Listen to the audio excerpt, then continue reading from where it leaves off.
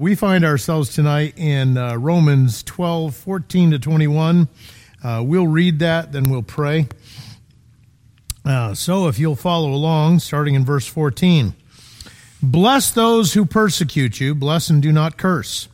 Rejoice with those who rejoice, weep with those who weep.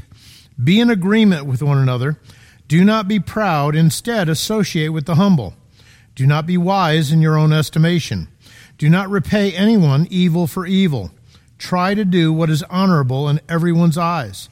If possible, on your part, live at peace with everyone. Friends, do not avenge yourselves. Instead, leave room for his wrath. For it is written, vengeance belongs to me, I will repay, says the Lord. But if your enemy is hungry, feed him. If he is thirsty, give him something to drink. For in so doing, you will be heaping fiery coals on his head. Do not be conquered by evil, but conquer evil with good. Let's pray. Father, as we come this evening, once again, we thank you for your love, for your care, for the lessons that you've taught us, for the lessons that you're teaching us.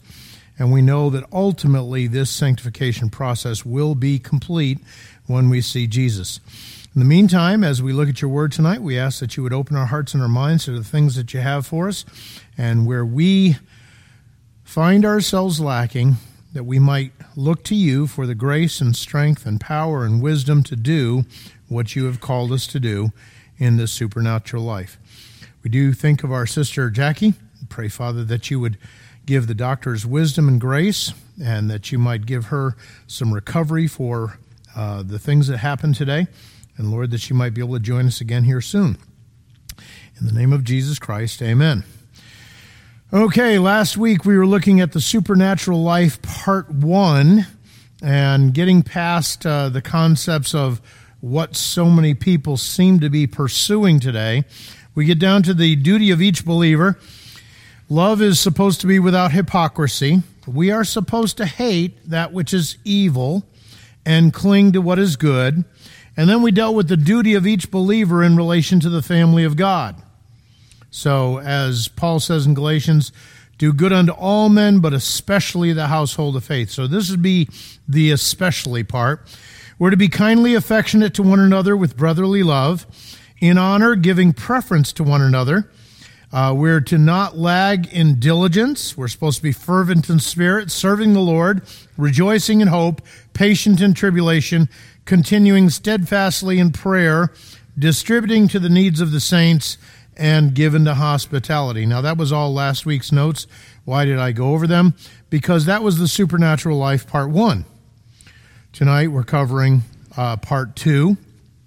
And you'll notice letter A, the duty of each believer to all people. So, do good unto all men, but especially the household of faith. This is the all people version. So, number 1, bless those who persecute you. Notice obedience demands not hating and retaliating against those who harm, but go further by blessing them. I don't know about you, but there's a few things in growing up the way that I did that I just have absolutely no appreciation for. Number 1, being blamed for something I didn't do. That just bugs the living daylights out of me. Guess what? As a Christian, what does the world do? If it's not racism or misogyny, it's those Christians. Wow. Here I get saved, and God puts me in the very position that I don't like to be in. He does that, and he doesn't mind doing that because it's not about me, that kind of thing. Not only that, but he wants you to go further. Those that are blaming you, persecuting you, you're the problem. You're not only supposed to not take vengeance, as we'll see a little bit later, but you're to turn around and bless them. And it's not supposed to be, oh, bless your heart. It's supposed to be you're to be a blessing to them. So obedience demands not hating and retaliating, but going further by blessing them. Letter B, this is a paraphrase of Christ's words in Matthew 5:44, Luke 6:27 and 28 would say, "But I say to you, love your enemies. Bless those who curse you. Do good to those who hate you. And pray for those who spitefully use you and persecute you." Luke chapter 6. "But I say to you who hear, love your enemies. Do good to those who hate you. Bless those who curse you. And pray for those who spitefully use you." And again, notice, what are you doing? You are going to God with the very person that you would like to, your flesh at least, would like to strike out against. Notice, he is referring back, Paul in this passage is referring back to the same agape love of verse 9. So our love for the brethren, but we're supposed to be loving even our enemies. So therefore, how are we going to be a blessing? Well, Luke 6:29 to 30 says, "To him who strikes you on the cheek, offer the other also, and from him who takes away your cloak, do not withhold your tunic either. Give to everyone who asks of you, and from him who takes away your goods, do not ask them back." It is interesting that we're so, and I'm not even talking about materialism, because though that may be a problem in the U.S., the reality is we do believe in private property, ownership of things and stuff like that, and there are biblical bases for all of that. But what seems to be the higher calling here?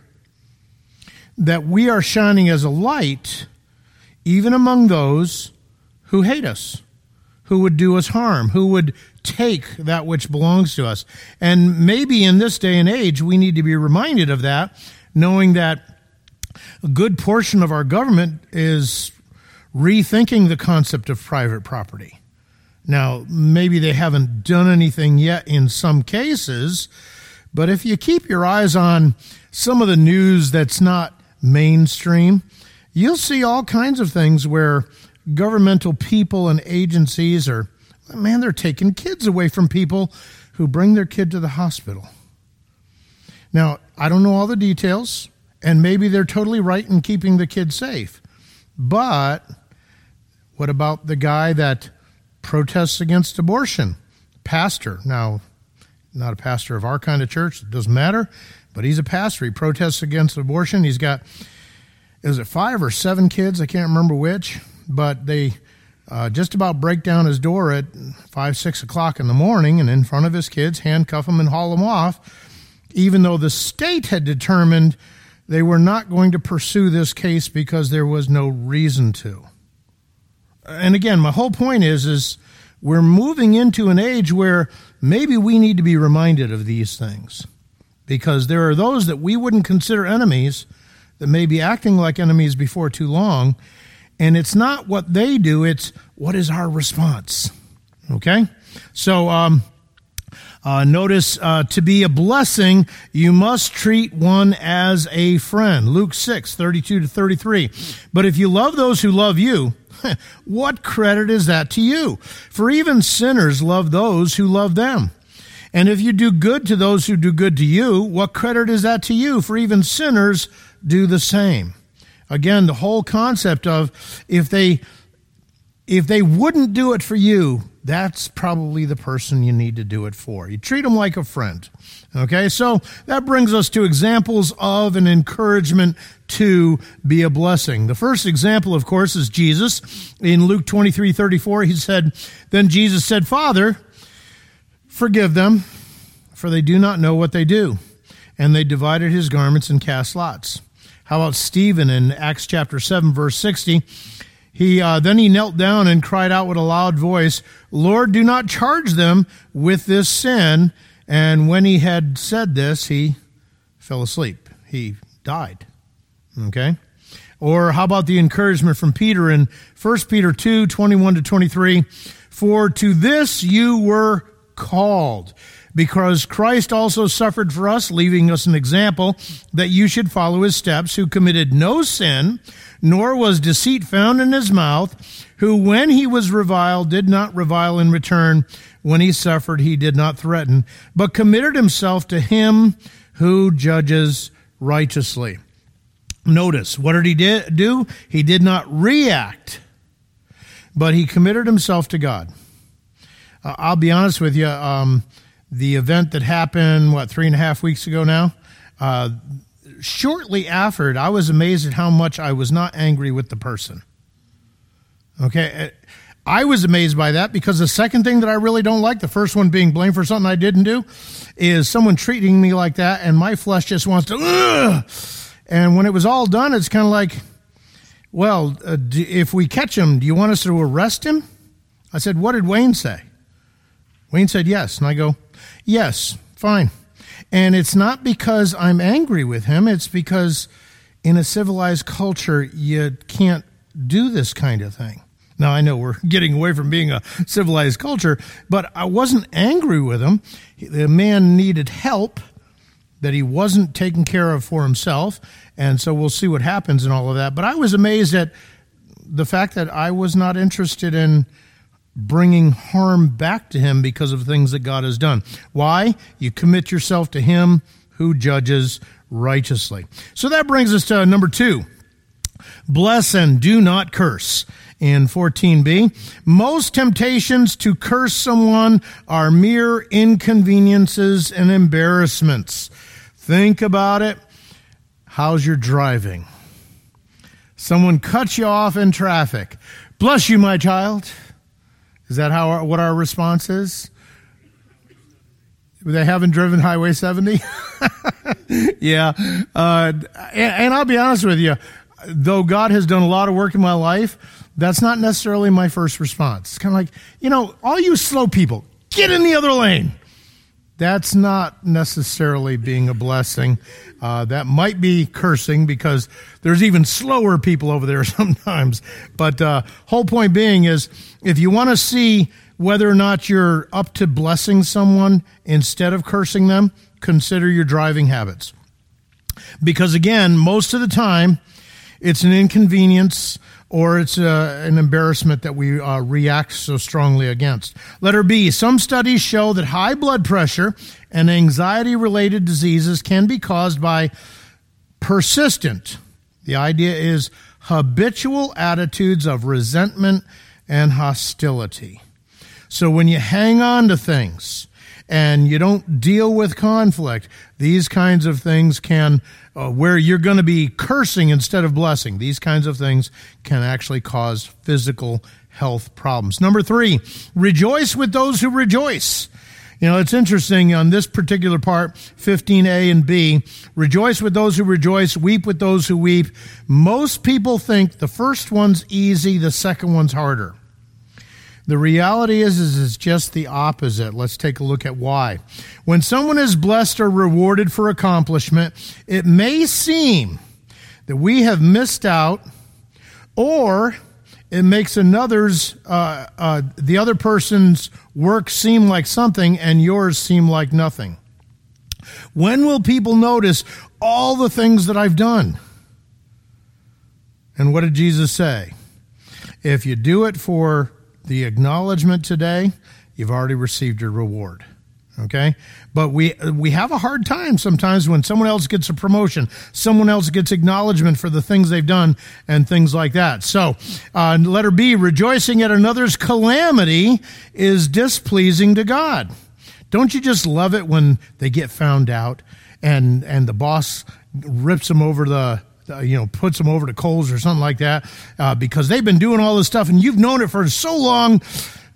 God says, I don't like it when you get happy because they had a calamity. You're supposed to bless and not curse. Rejoice with those who rejoice. Paul followed his own counsel in 1 Corinthians 12:26.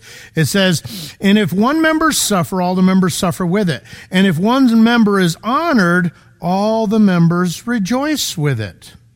Now, that's part of the supernatural life. If you're filled with the Spirit, walking in the Spirit, someone else has some honor brought to them, hey, hallelujah. This is part of the body that is being acknowledged for something, and so we can rejoice with them. Number 4, weep with those who weep. Notice this is the duty of sympathy and empathy is to enter into another's suffering. Now, somewhere in the rush, and Pastor, you're better at church history because you've been around longer. No offense intended. But somewhere in the rush, we got away from this idea of a duty. Our last song today, a debtor to mercy. You know, God bought us. He paid the price so that we might have life. Do we have a duty to live for him? Yeah, you've been bought with a price. You are not your own, right? And somewhere in the rush within church history, and I would say it's been relatively modern, we get this idea that we don't want to do things from duty because we want to do them because we love Jesus. Here's what I've found. If people don't recognize that they need to do it, they'll find something else to do. And it's usually not, I love Jesus, so I'm going to go home and watch something on TV. It's usually, I'm going to go home and veg in front of the TV because that's going to make me feel good. Why? Because we've thrown duty out. And I want you to understand something. I want you doing something for the right reason because you love Jesus. But you also have the duty to do it. Okay? And again, God's equipped you to do it, and someday you're going to give an account for whether or not you did it or how you did it and all that kind of stuff. But I don't think we should get away from the concept of duty just because we want to say we did it because we love Jesus. One of the things I've found the longer I've walked with the Lord, I love me a whole lot more than I should. Okay? And part of that is God showing that to me and helping me see that, look, bud, you live for you, and, well, you're going to get the rewards of living for you. Live for me. Okay? So the duty of sympathy and empathy is to enter into another's suffering. Compassion has the idea of suffering with someone. The word compassion there is splagchnizomai. Wow, that's a good one. To have the bowels yearn, to feel sympathy, to pity, to have or be moved with compassion. We've been called to show the character of God. Is God compassionate? Well, if you look up Deuteronomy 4:31, Nehemiah 9:17, Lamentations 3:22, John 2:13, that's Joel. Then we have Jonah 4:2 and James 5:11. Let me just read 3 of the verses for the fun of it. Joel 2:13. So rend your heart and not your garments. Return to the Lord your God, for he is gracious and merciful, slow to anger and of great kindness, and he relents from doing harm. Jonah 4:2. So he prayed to the Lord and said, Ah, Lord, was not this what I said when I was still in my country? Therefore I fled previously to Tarshish, for I know that you are a gracious and merciful God, slow to anger and abundant in loving kindness, one who relents from doing harm. James 5:11. Indeed, we count them blessed who endure, who have heard of the perseverance of Job and seen the end intended by the Lord, that the Lord is very compassionate and merciful. So it is part of God's character, and we are called to show God's character. Letter B, in addition to weeping with those who weep, grief over sins of others who should weep but don't might also be included in this.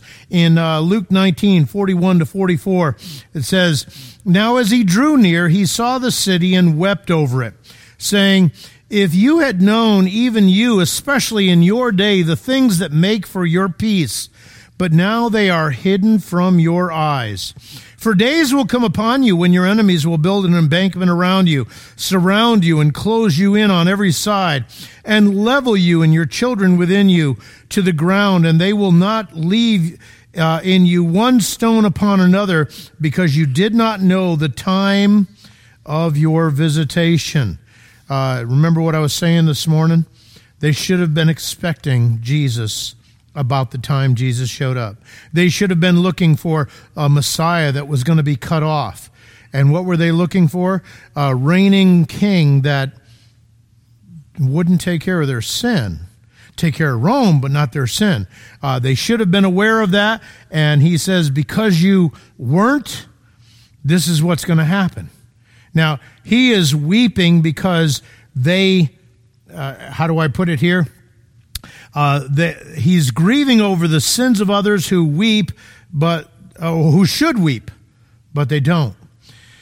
My wife was saying, we were listening to something on the radio yesterday as we were eating breakfast, and she goes, I just really feel sorry for the people that are going to be judged for the things that are being done in this day and age. And I said, dear, you got to remember, a lot of what we're seeing done by people in this day and age is the judgment of God already. So here they are, pedophilia in California, they're trying to make it legal. Okay? Now, I recognize, and I hope you recognize how absolutely absurd that is. But when they knew God, they glorified him not as God, neither were thankful. They became vain in their imaginations. They twisted God into an image that was acceptable to them, and God stepped back. He gave them over. First of all, the sexual immorality. To defile their hearts, it says.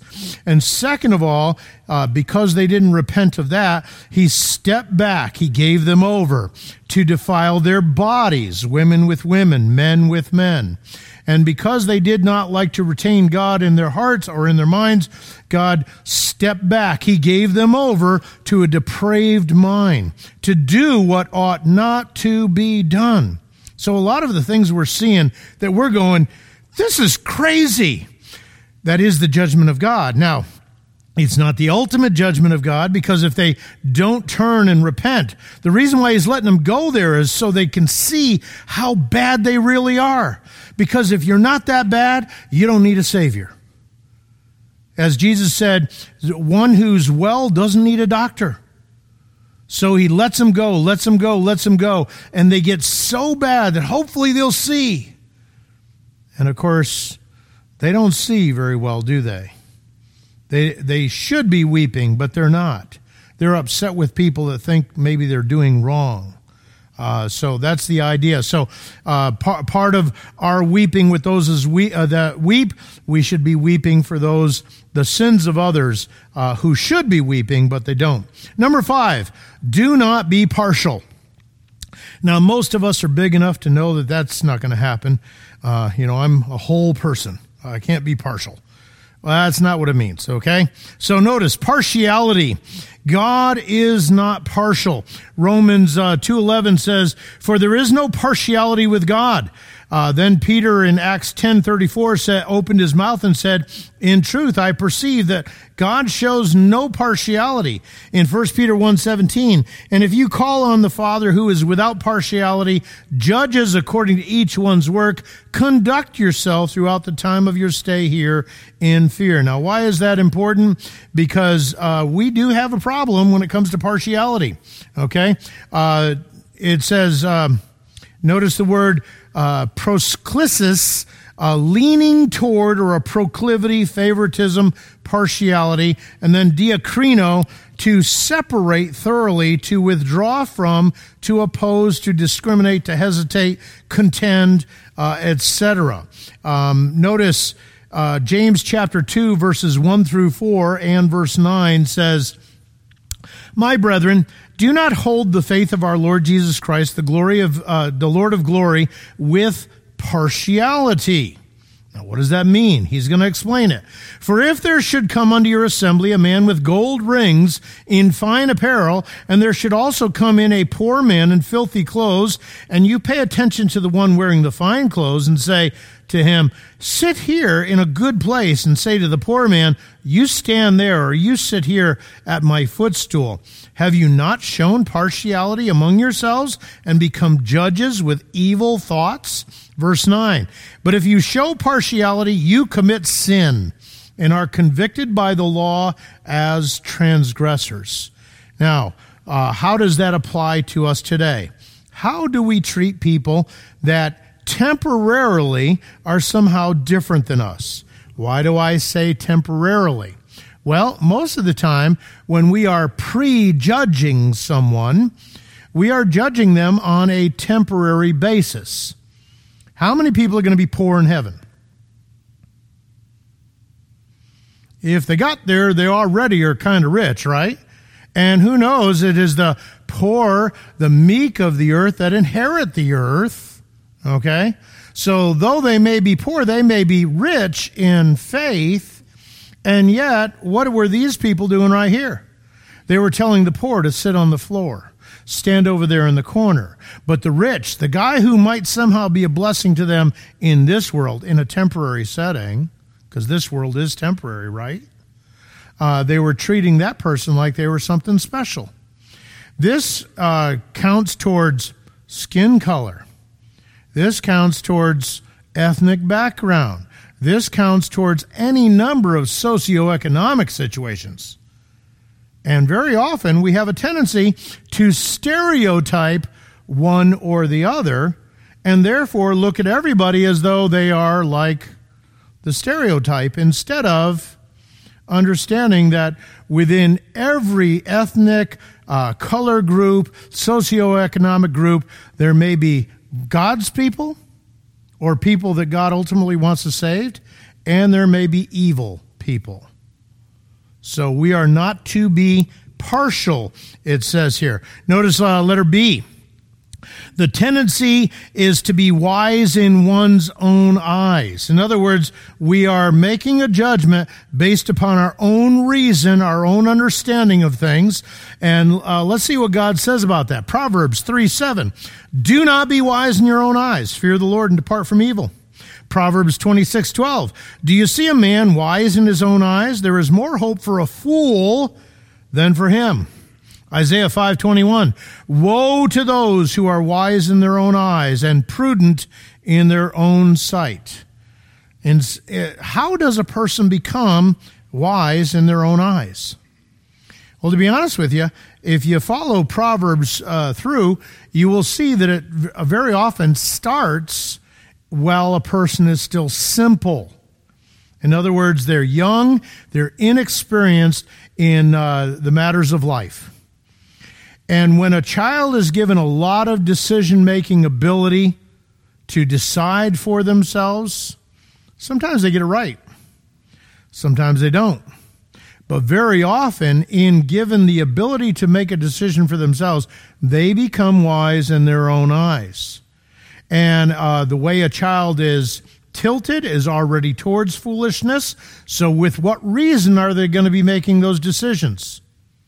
Looking into the Word of God or reason? It's going to be reason.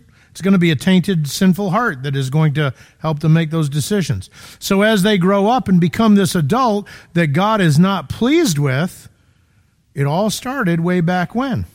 Okay, and I only say that because the reality is that's where it starts, and if you're not starting in the right place, you're going to end up in the wrong place every single time. Okay, so notice the second letter B. Be of the same mind toward one another.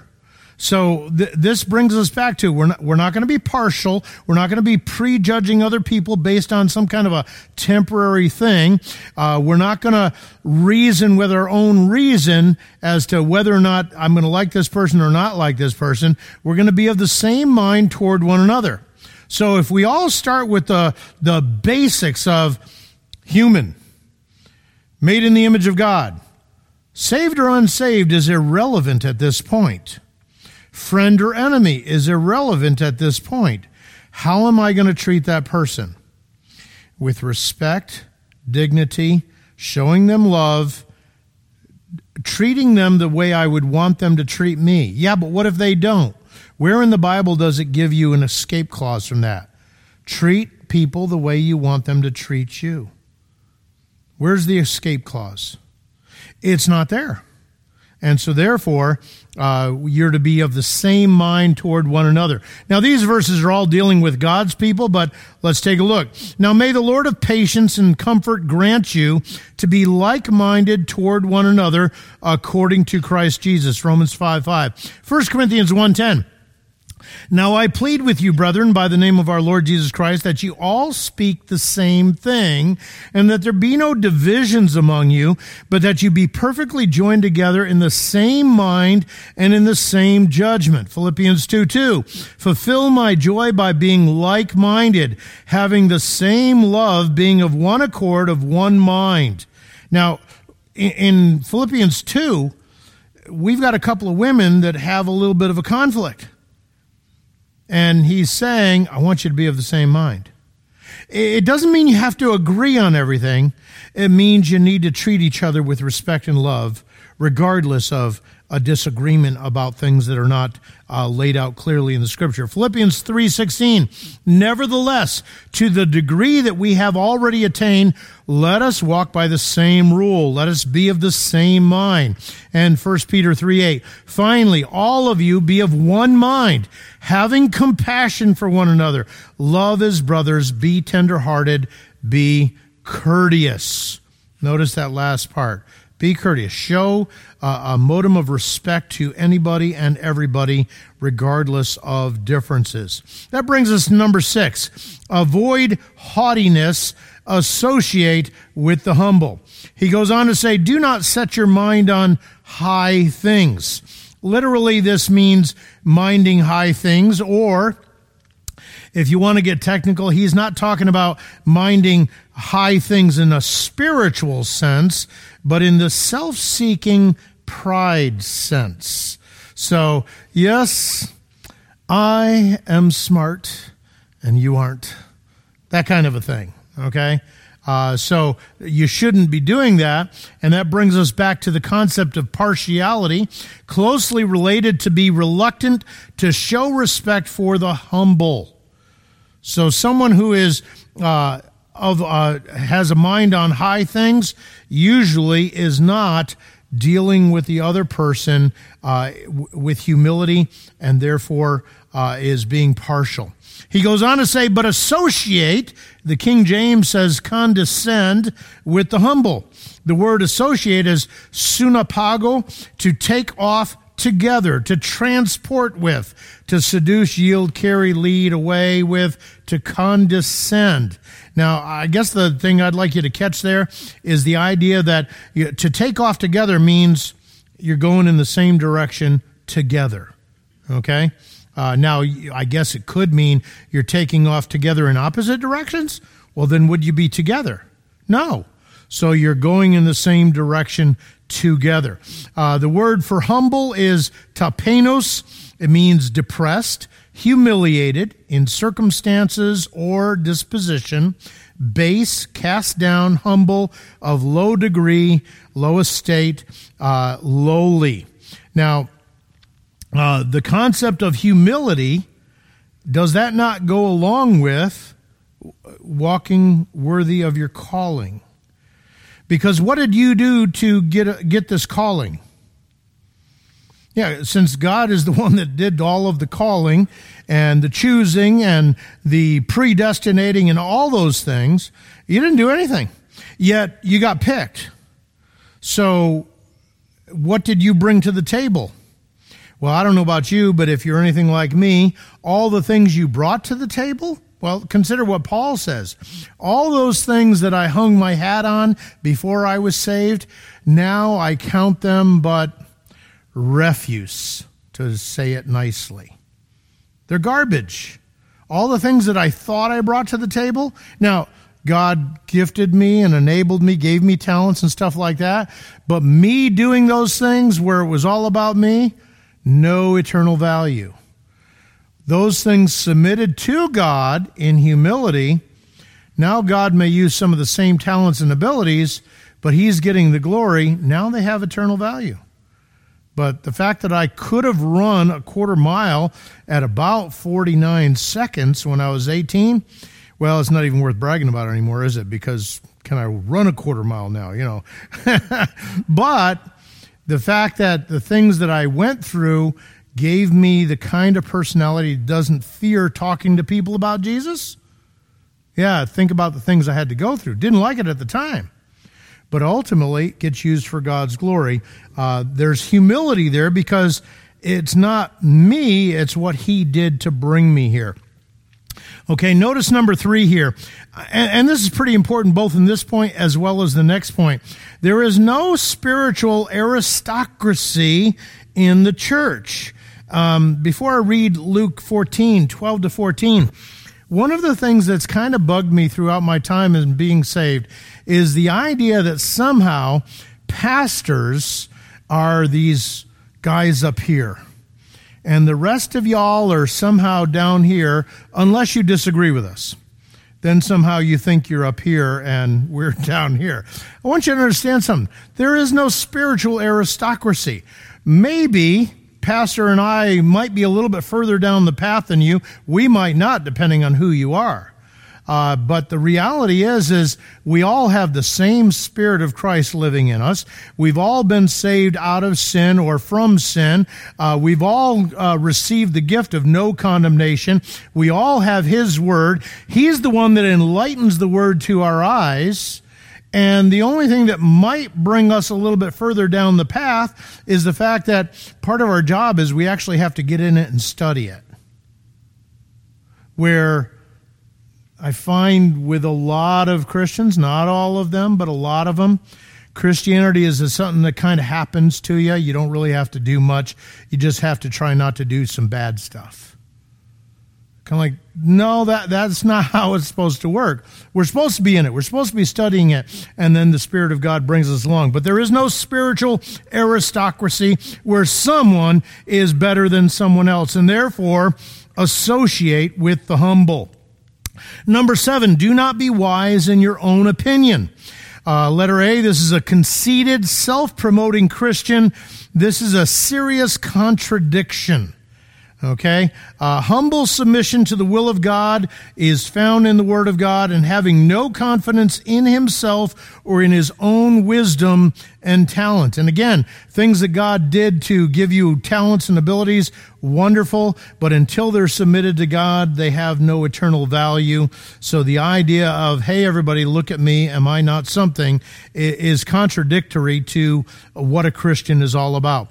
Any trust in self only results in self-deception and a fall. Now, I do need to go back and read Luke, but let me do 1 Corinthians and Galatians first. 1 Corinthians 10:12. Therefore, let him who thinks he stands take heed lest he fall. Or Galatians 6:3. For if anyone thinks himself to be something when he is nothing, he deceives himself. Going back to the spiritual aristocracy, Luke 14. Then he also said to him who invited him, when you give a dinner or a supper, do not ask your friends, your brothers, your relatives, nor rich neighbors, lest they also invite you back and you be repaid. But when you give a feast, invite the poor, the maimed, the lame, the blind, and you will be blessed because they cannot repay you, for you shall be repaid at the resurrection of the just. So take care of the people that can't take care of you. That's the idea there. Okay, that brings us back to letter B, the duty of each believer toward enemies. So we started out with how you're going to treat everybody in the church. Now we've covered how you're going to treat anybody. And now we're going to get a little bit more specific and deal with the people that don't like you. You might not even like them. Okay. So, starts off with, repay no one evil for evil. This is the second aspect of the principle that's taught in verse 14. First, don't curse them. Second, no revenge. Okay, this is the Old Testament principle of an eye for an eye. And I don't know, if you ever watch any old Westerns, this is one of those verses that they remembered. An eye for an eye. This man killed my brother, I'm going to kill him back. And I might kill him twice. You know, that kind of a thing. It's amazing how many people use that verse out of context. Okay, so let's look at a couple of verses here. Did I skip a couple? No, they're after that. Oh, well, if you go back and read Exodus 21:24, Leviticus 24:20, and Deuteronomy 19:21, it deals with the whole concept of an eye for an eye. But notice, number 1, this pertained to civil justice. This is not dealing with personal revenge. So if so-and-so killed your brother, it doesn't give you the right to go and kill him back. It gives the government the opportunity to make sure that the punishment is just with the crime. Notice number 2, it is meant to control the severity of the punishment so that the punishment does not exceed the offense. Okay? I don't know if you follow any of the news where they talk about what happens at various courts. I have seen where Well, we know a young man that grew up around this area, went to the church here for a little while. He was given 27 years for killing someone. I can't justify what he did. But how many times have you seen where someone killed 1, 2, or more, and they got 7 years, and they were out in 4 and had some community service and some parole time? See what I'm saying? Which one was equal to the offense? The reality is the 27 years was probably much more just, correct? And then I read the story where a kid is caught molesting an infant, and he goes to court, and the mandatory sentence is 25 years. And the judge said, well, I don't see where you really hurt the kid, so I'm going to give him 6 months. See, an eye for an eye means when we go to the court system, they give a punishment that is worthy of the offense.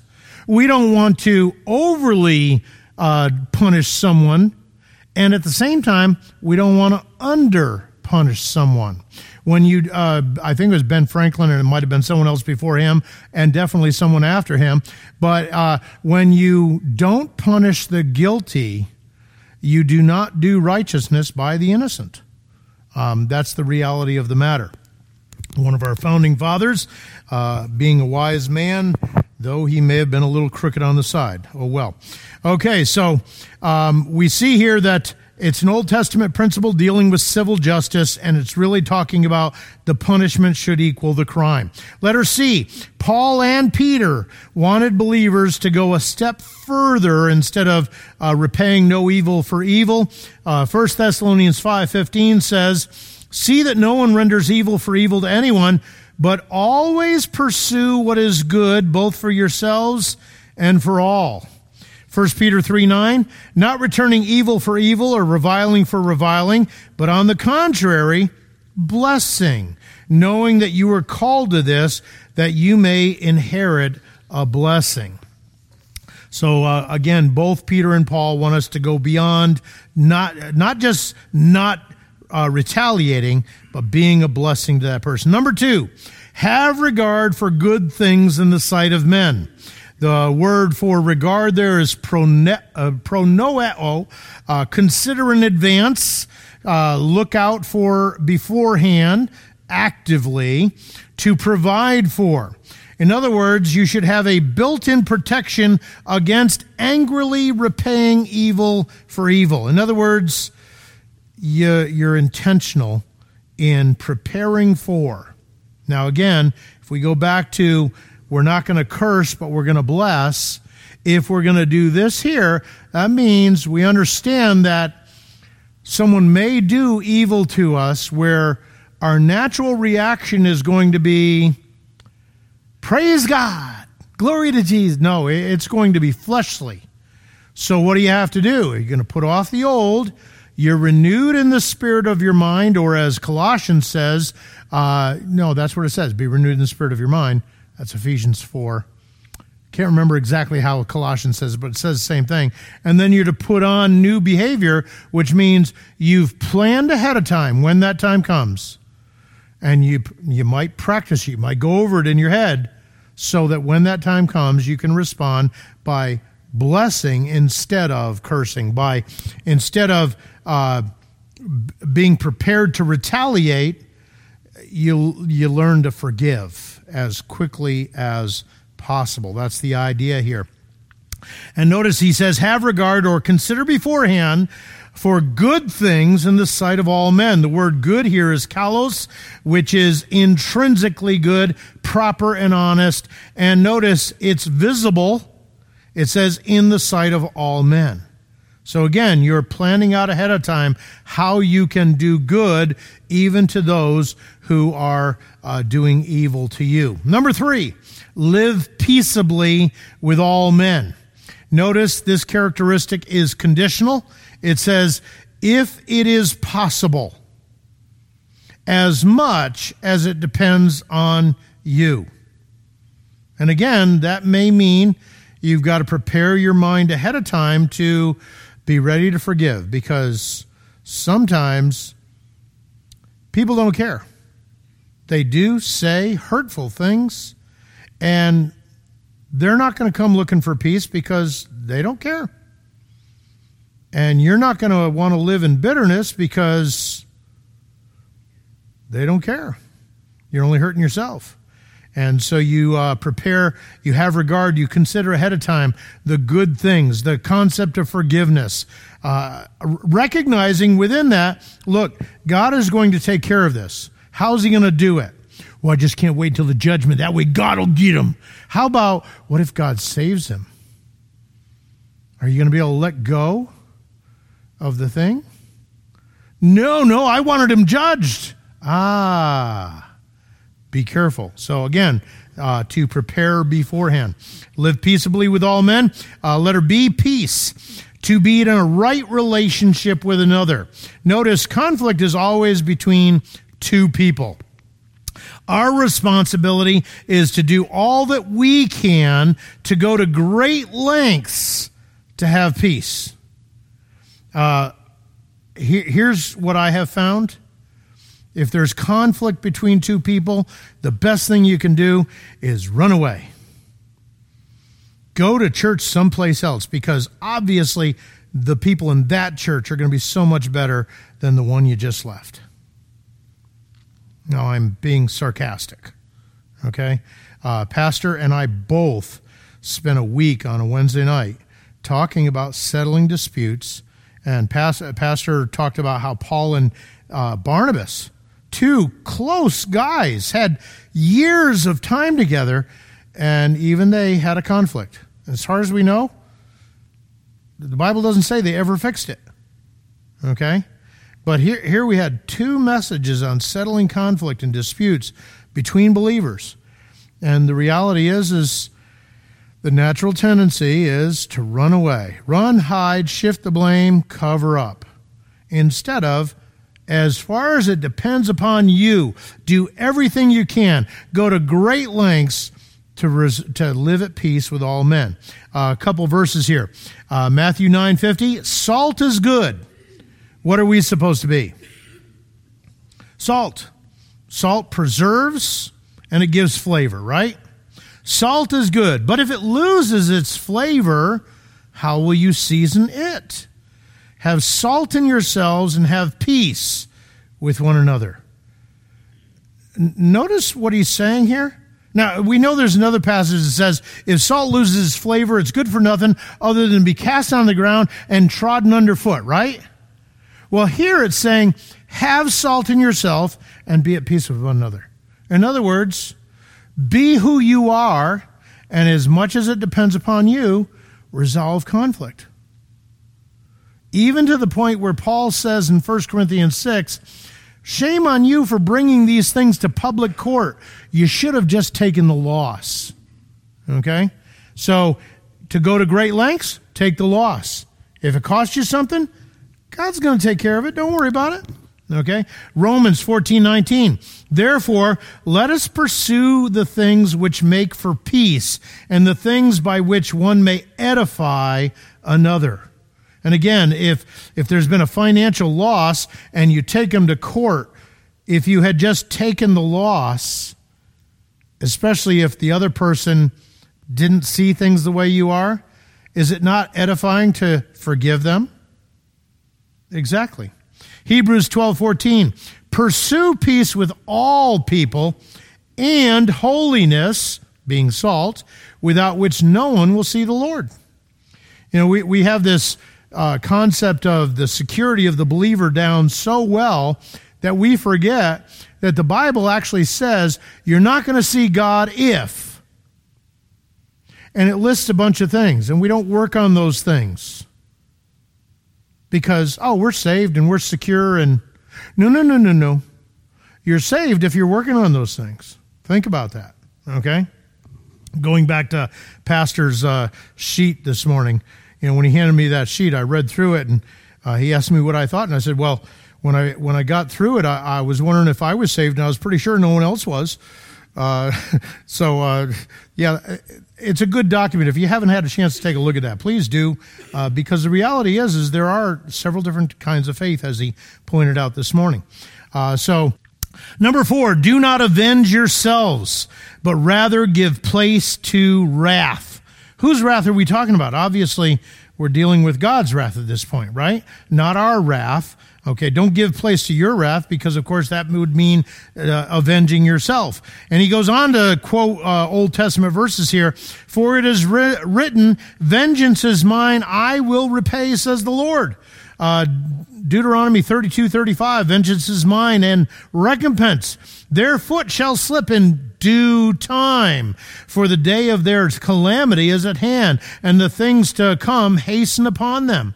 2 Samuel 22:48, it is God who avenges me and subdues the people under me. Nahum 1:2, God is jealous and the Lord avenges. The Lord avenges and is furious. The Lord will take vengeance on his. Hebrews 10:30, for we know him who said, vengeance is mine, I will repay, says the Lord. And again, the Lord will judge his people. Whole point being is, if we move on down here, notice number 1, only God knows all that is necessary to deal appropriately with the situation. I don't know about you, but when there's conflict between two people and you talk to both sides, the first guy gives you his side, and Proverbs even tells you, that one sounds right on until you hear the other side. Now, here's the thing. Both sides don't know all the things that led up to it. Have you ever gotten into an argument with your spouse that you sit there and say, wow, that went from 0 to... Larry said that he's never been in an argument with his spouse. She says it, and he says yes, dear. No, the reality, though, is when you think about the reaction that came, it went from 0 to 90 in like 2 seconds flat, and it's kind of like, whoa, talk about making the mountain out of a molehill. Was it a molehill? Again, you don't know all the things that led up to that. How many times she had to pick your socks up off the floor, or your underwear out from underneath the pillow, or whatever the case may be, that all of a sudden you dropped a napkin on the floor and she goes through the roof because you don't know. She doesn't know that your mother trained you to put your stuff there, right? Or whatever the case may be. Again, you don't know all of the circumstances. So with that in mind, God's the only one that knows it all, and therefore is the only one that can deal appropriately with the situation. And of course, the other thing is, God will deal with it in his time, in his way. We just read a verse where he said, I'll take care of it. Now, we're looking forward to God taking care of it. No, you really don't want to be on that side of the fence either. But he may save the person. And that's how he fixes the problem, by changing them so that they're not putting their underwear under their pillow, whatever the case may be, okay? In God's time, divine judgment will come. That brings us to number 5. Do not be overcome by evil, but overcome evil with good. So to not take vengeance, that basically means you did nothing. That's not what he wants you to do here. Once again, God calls us to return good for evil. And Paul is quoting from Proverbs 25, 21 to 22. If your enemy is hungry, feed him. If he is thirsty, give him a drink. For in so doing, you will heap coals of fire on his head. When an Egyptian wanted to show public contrition, he would hold a pan on his head and have coals put on that and walk through town so that people knew, yeah, he's really repentant at this point. And that's where the idea comes from. So this is an Old Testament principle that is repeated by Jesus. Exodus 23, 4 and 5. If you meet your enemy's ox or his donkey going astray, you shall surely bring it back to him. Again, now whose donkey? Your enemy. Not just your neighbor, your enemy. If you see the donkey of one who hates you lying under its burdens, and you would refrain from helping it, you shall surely help him with it. He's your enemy. Doesn't matter. You do what's right. Proverbs 25, 21 to 22, I already read for you. Matthew 5:44. But I say to you, love your enemies, bless those who curse you, do good to those who hate you, and pray for those who spitefully use you and persecute you. Again, why? Why do I have to do all this, Lord? Look at the way they're treating me. It's not right. God doesn't know? Or how about God's purpose is more than your comfort? It is to bring those to the light. And it is your response as one that is living the supernatural life, showing the light, that may do that. Yeah, but what if they don't? It was an inconvenience in my... Yeah, exactly. It was an inconvenience. God will reward you accordingly. So these are things that, again, in this day and age, we may need reminding of, because before you know it, we may find ourselves in that very situation. Any questions or thoughts? Rings your doorbell and runs. Is that your, you know what I mean? Yeah, especially if it sets a bag on fire in your porch there. No, when I think of the event that happened 3.5 weeks ago, do I consider that man my enemy? He sure acted like one, didn't he? Again, when I come out and he's screaming and then it says, oh, they sent you, and I take my hands out of my pocket and say, I don't know what you're talking about. And the next thing, he's running at me, jumping in the air to punch. Acting like an enemy? Sure. But who's my enemy?